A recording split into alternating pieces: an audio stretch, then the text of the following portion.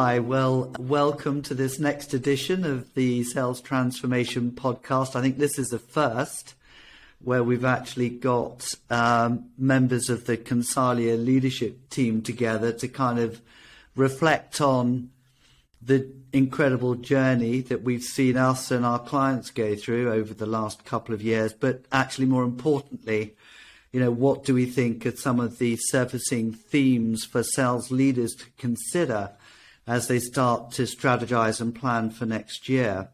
So I've joined by Ian Helps and Louise Sutton. Ian, very much involved in our kind of consulting practice, but also climate change ambassador, and Louise, who's head of the academy. So Ian, I'm going to start with you, if I could, as the sort of brains inside Consalia for frameworks and approaches and looking at this very much from the macro level. So Ian, I wonder if you could maybe share some of your thoughts as to some of the things you think sales leaders are looking at, considering, or how they need to think about next year and the future. I think we're at a genuine inflection point in the world. There's a lot of very large environmental factors coming together at the same point. COVID is continuing with its impact. We've now got climate change with IPCC Code Red for Humanity, COP26.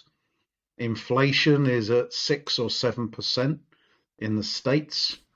We've got the continuing march of AI and digitalization. So many things are hitting us at once.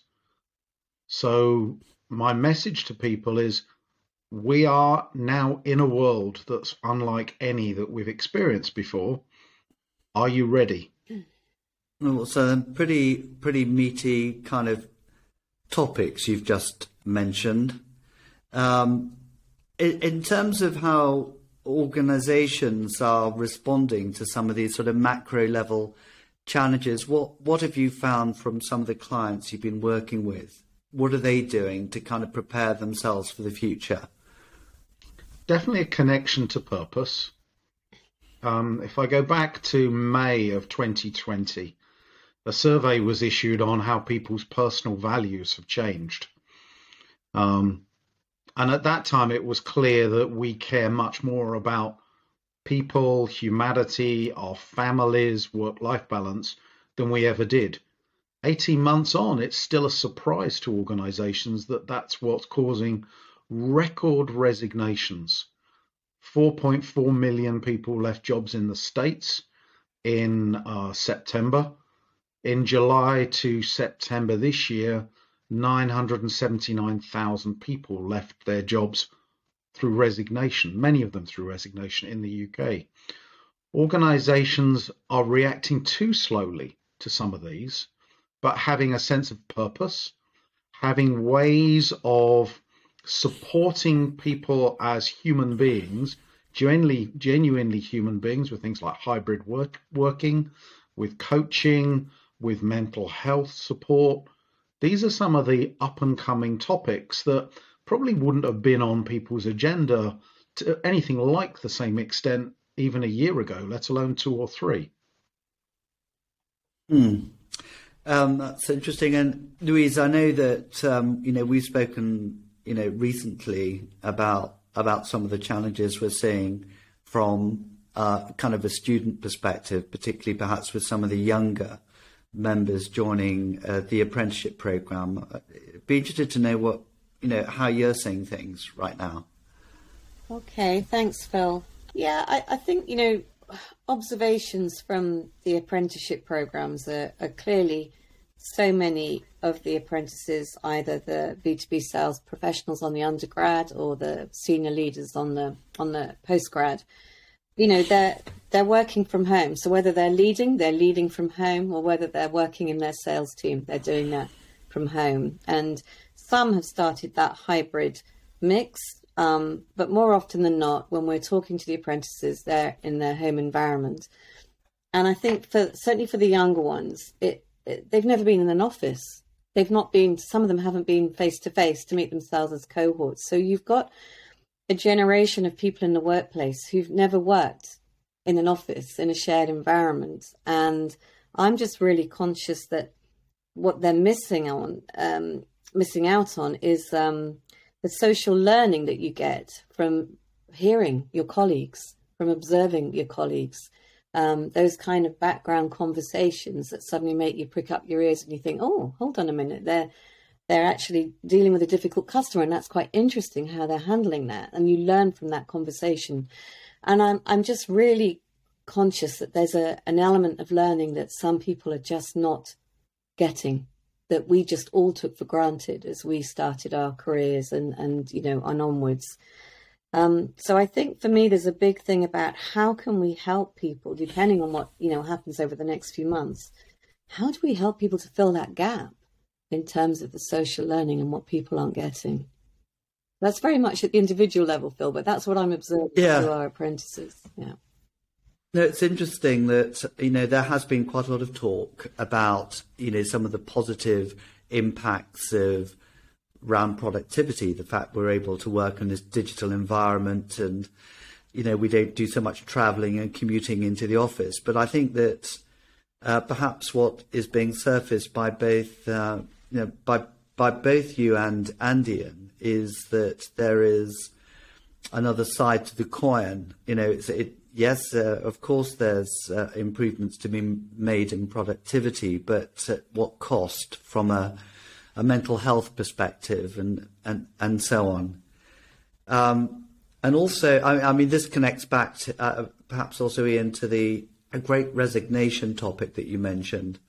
To what extent in the pursuit of, I guess, driven out of necessity, but the pursuit of the pressure to perform, to succeed, have organisations neglected perhaps I think, as you mentioned, the care and responsibility for people's welfare from a personal point of view? I think you talk to individual leaders, they're doing what they think they can. With what Louise has just said there, I think there's a good question. Is it enough? Is it actually enough? People are resigning in many cases without jobs to go to. So it's a leaving from, in many cases, more than a going to. So I'm not convinced that people will find it very different where they're going to. So a big responsibility of all of us is to up the sense of belonging in any organization. How do we up that sense of belonging in any way we see fit? And of course, we need performance. And if you like, part of what people are going to have to get even better at, sales leaders, is managing paradox.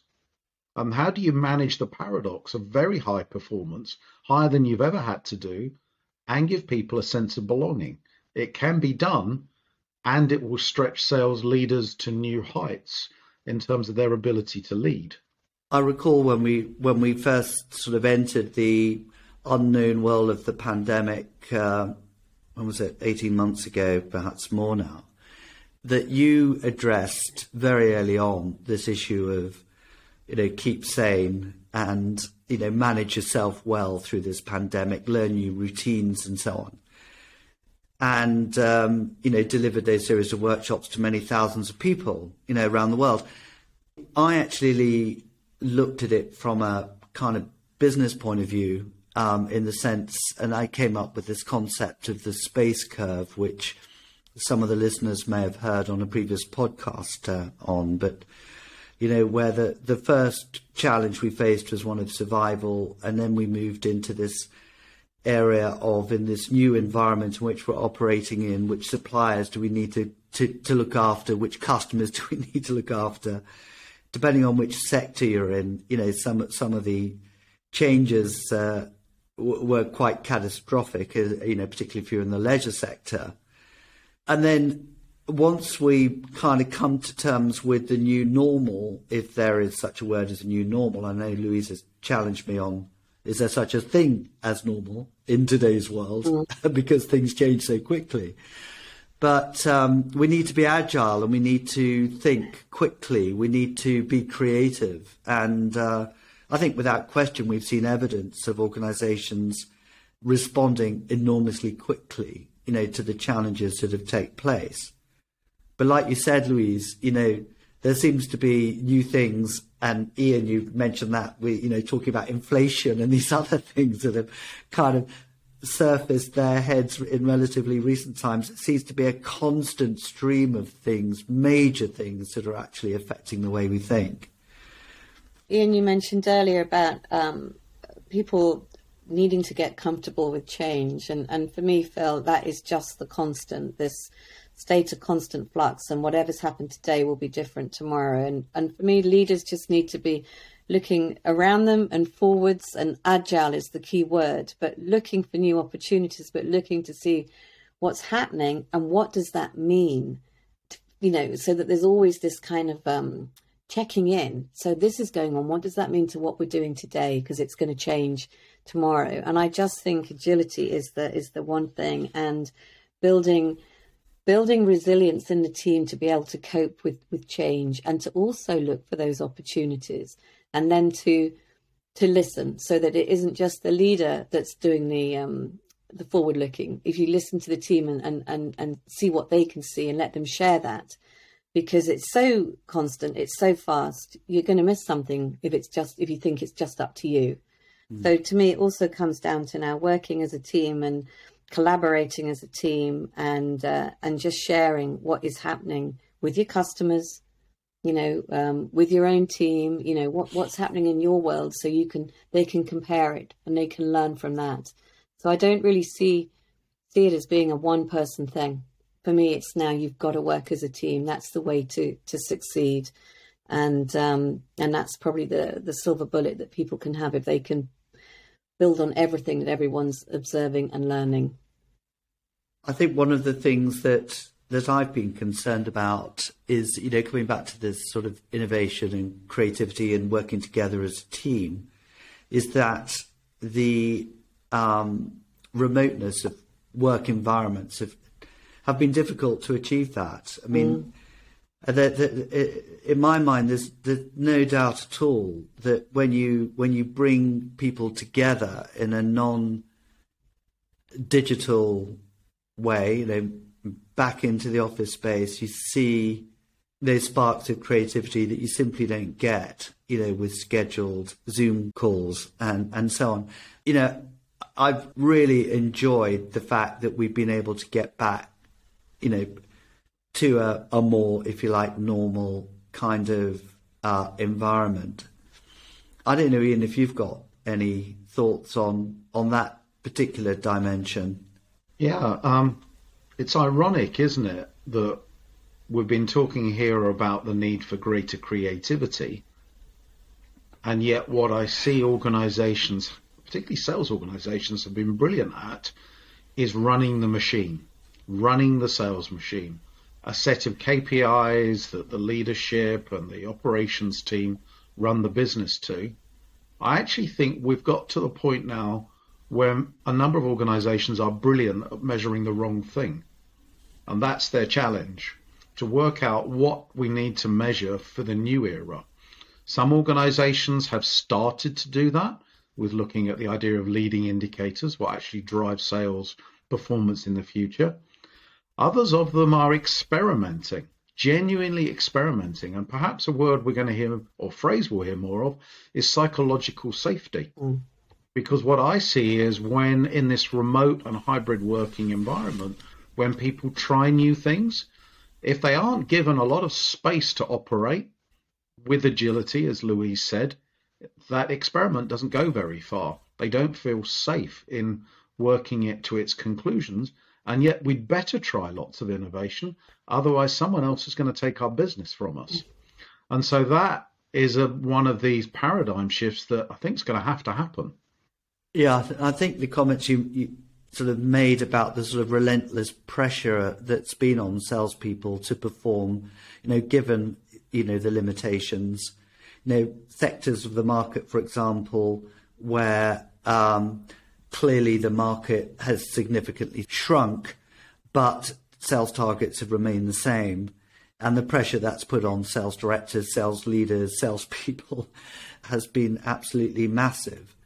And I think that it's at what cost at what cost to an organization is it that we still have those perhaps rather traditional approaches to sales leadership, sales management? We kept the system running, but actually we need some kind of radical rethink of how we manage the sales force. And it sounds from what we're talking here, it's the human element is the thing that perhaps is going to surface itself significantly as we look into next year. I'm sure there's going to be very interesting sort of psychological, research studies done on mental health as a consequence of the lost years, that we perhaps have had living in this rather constrained environment, slightly unreal environment that we've been living in.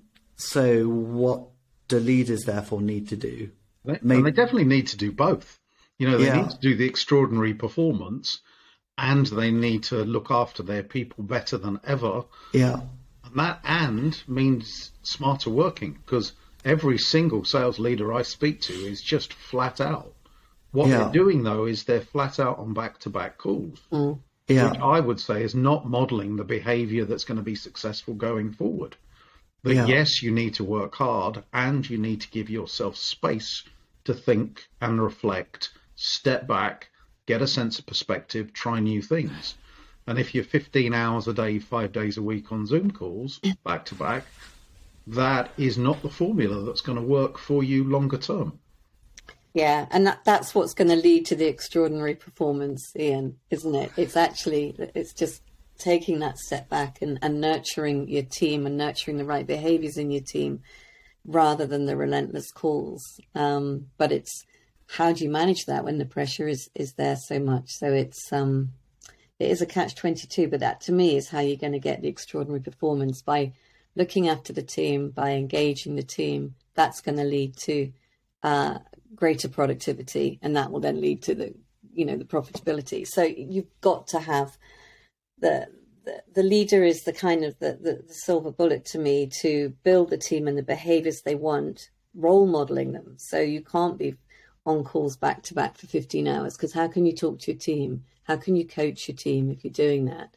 And therefore, how can you expect them to question what they're doing and look at ways to improve what they're doing if they're not being coached? So the leader has to make that time to bring out that extraordinary performance that you've talked about within the team. I mean, we're all very familiar with Professor Julian Birkinshaw, and he talks about the post-knowledge era and adhocracy, and links very much with agility, and we have emocracy, building the emotional attachment, in his words, to the brand.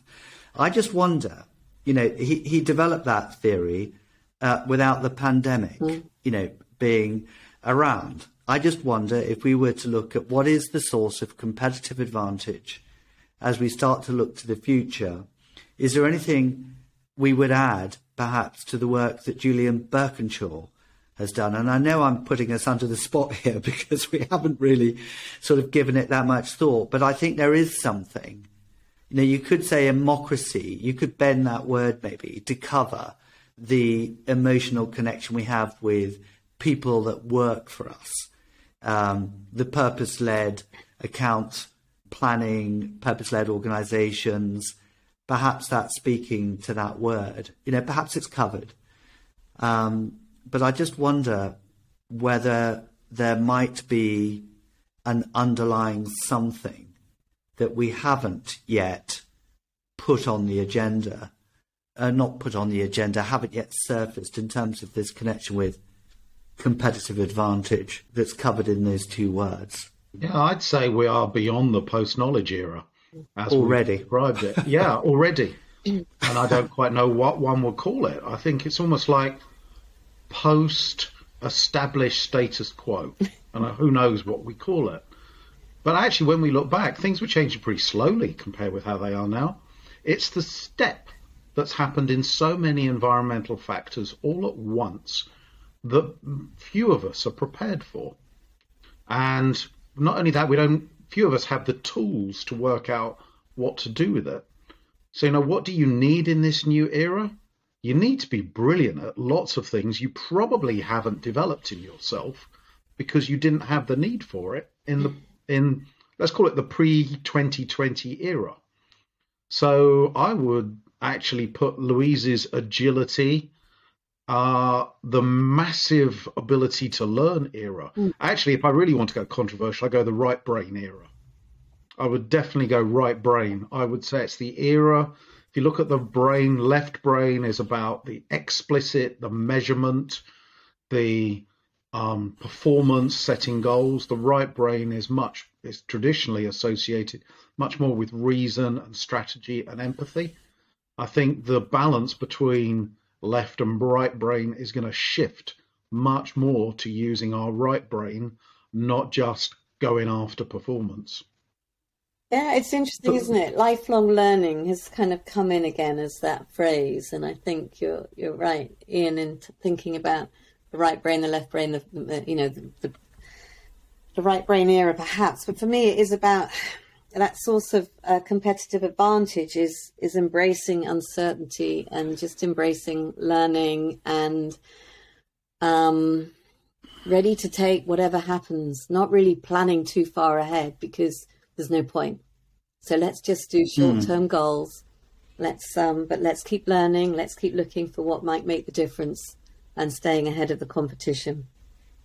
But I think we're rather, one of the great themes that we've had in the last 2 or 3 years has been related to digital transformation. And I think we mustn't lose sight of that many organizations, even rather more sort of traditional manufacturing organizations, have actually used the last few years to accelerate the digital transformation. And this is also linked back to data and about how we use information to help better plan, maybe better predict the future.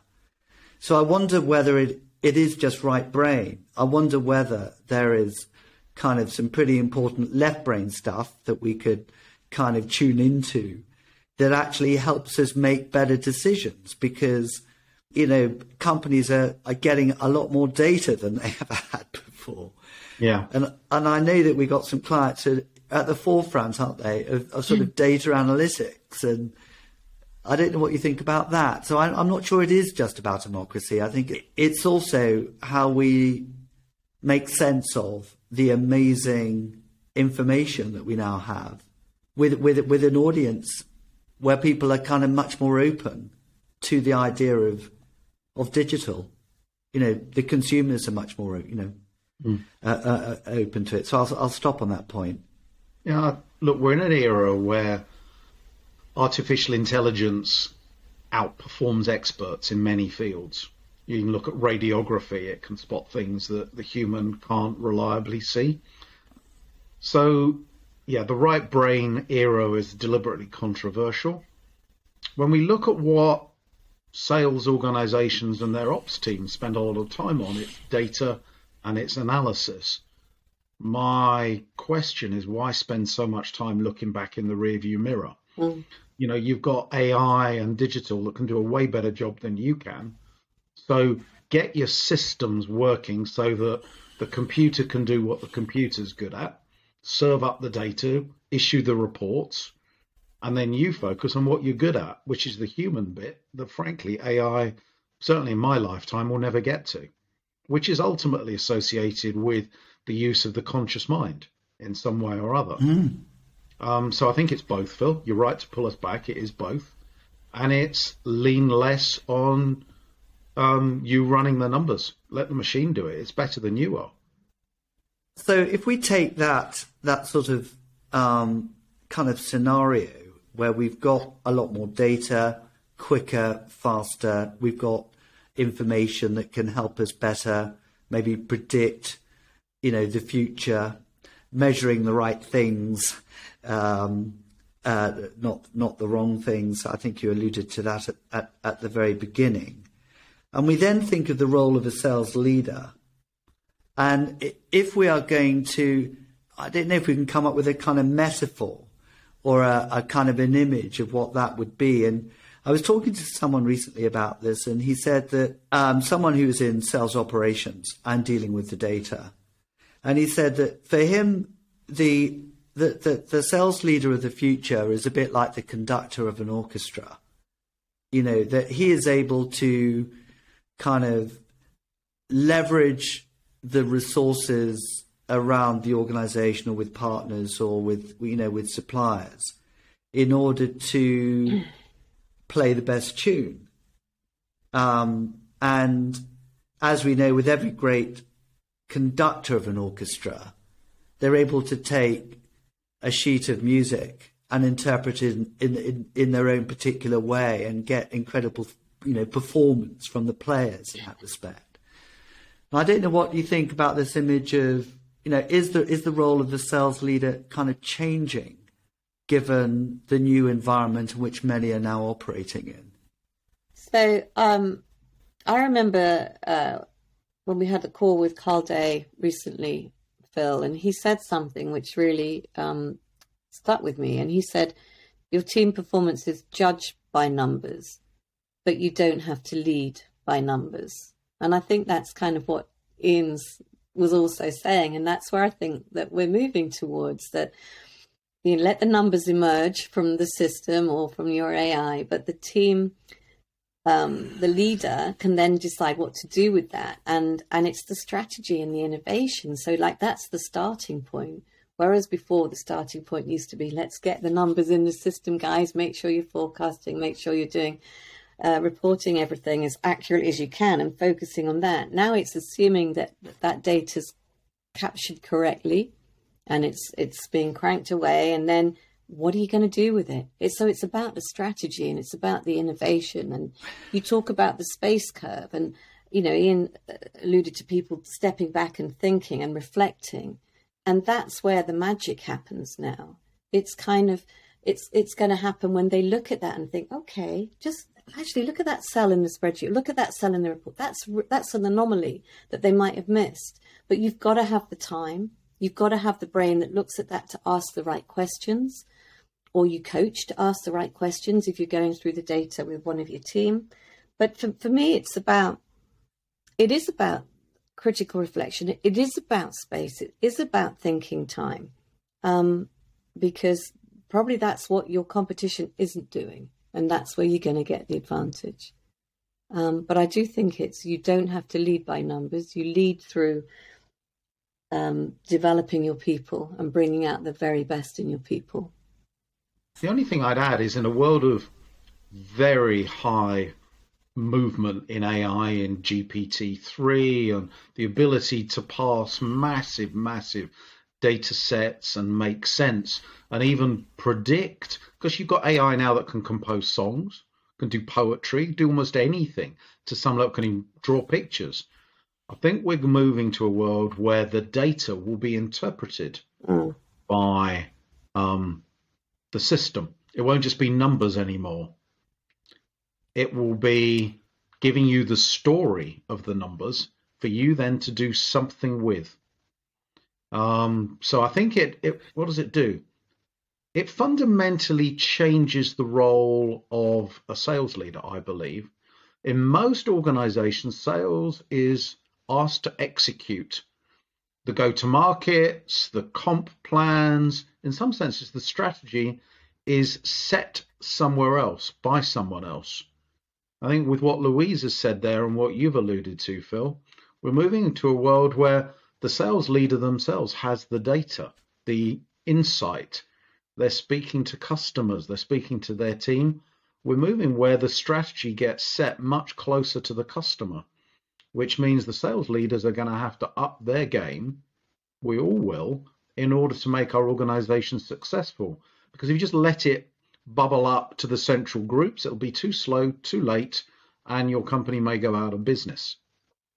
And there's something about, we're talking here about managing change within their own organization, but all of the customers are going through their own change too. So that's why, your orchestration maybe comes in, Phil. You've just got to keep, figuring every pie, what's going on and what could impact anyone in your team or in your organization or in the sector, because it's not just your environment anymore. You've got to be looking around you, ahead of you all the time. That to me is the big thing. It's this world of flux that Ian talked about at the very beginning, but it's everywhere. And even with the AI and with the rules that are programmed in, they might need to change. So your interpretation is based on how did that data get manipulated and produced, and are those assumptions right now? So there's going to have to be always that refresh as well. I think that's what's so. For me, you just got to look at the data, and yes, maybe there's an answer that comes through the algorithm, but you need to question that as well and check that you think it's the right algorithm that's there. Very interesting, actually. I feel as though that we've explored some really interesting topics and themes. I feel this is a conversation that could potentially continue, because I'd quite like to synthesize this information into something. I quite like the idea of going back to Julian Birkinshaw's model and actually questioning it like we've begun to do, and maybe taking some of the themes from this podcast and summarizing those into what we believe to be, a framework for the future. Ian and Louise, are there any things you think we haven't touched upon or things that, do you have a sense that this is something that could be shaped into something interesting? Sure. I just think it's interesting, isn't it? We started at the very beginning thinking about the well-being of individuals, and we've suddenly come to this point where we're very much, concluding with all the benefits of artificial intelligence and what that means to leading teams. But I always think it comes down to the people. Yeah, but I think that will be one of the themes, that probably needs to be there, isn't it? Yeah. I 100% agree, with what we discussed at the beginning. I was going to say, I actually honestly believe we're in a new era. Yeah. And that era, who can remember an era when we were short of salespeople across the piece? Mm. Yeah. Organizations are fighting for salespeople now. I've spoken to 20 plus sales leaders who are all short of headcount, every single one of them, except for 2 organizations. And those 2 organizations both told me, and they had credible information, they have the pick of la creme de la creme in sales and marketing, actually in any function. They both happen to be in climate change, both of them. They can pick and choose. Now, not every organization is going to climate change, but there's something there about real purpose. People needing real purpose now, not just blah, blah, blah. Yeah. And so I think it may sound philosophical, but it's actually mission critical. Unless you put in some things that are genuinely going to want to make your people stay, you're actually going to have a major risk of missing your numbers, missing your sales numbers in 2022. Because you can't keep enough people all at once in your organization. You've got a leaky bucket for people. And when have we ever been in that world before? Did you say leaky bucket? Yeah, it's a leaky bucket. The analogy is you have a bucket of people, a number of people, and then the bucket is leaking people. So people are kind of leaking out the bottom. The reaction is pay people more, recruit faster. Wrong answer. Because the bucket will just leak faster. So what you've got to do is actually ask and help people to stay. That's when you start to solve it. Well, let's spend some time thinking about what that might look like. I quite like the idea of extending Julian's work with our own point of view on it. Yeah, that was really interesting. So what's your selling approach like? Are you selling in a way that your customers want to be sold to? From our research, only 10% of salespeople sell in a way that customers want. But what do customers want when they're being sold to? It's no secret that here at Consalia, we've embedded the sales values and mindsets that customers want to see in salespeople into everything we do, from our sales business school through to our sales transformation offering. So how do you know whether or not you've got them? We have a very simple mindset survey to see if you possess these key values. It's really straightforward to use. It will only take a few minutes to complete, and you'll be sent your results straight after. You may be just a bit surprised at the results yourself. Check out the show notes at the end of this podcast episode. What you do with the results next is your choice. We're happy to dive deeper into these results to discuss what they mean, or even explore the idea of finding out if your customers see these key values in your approach.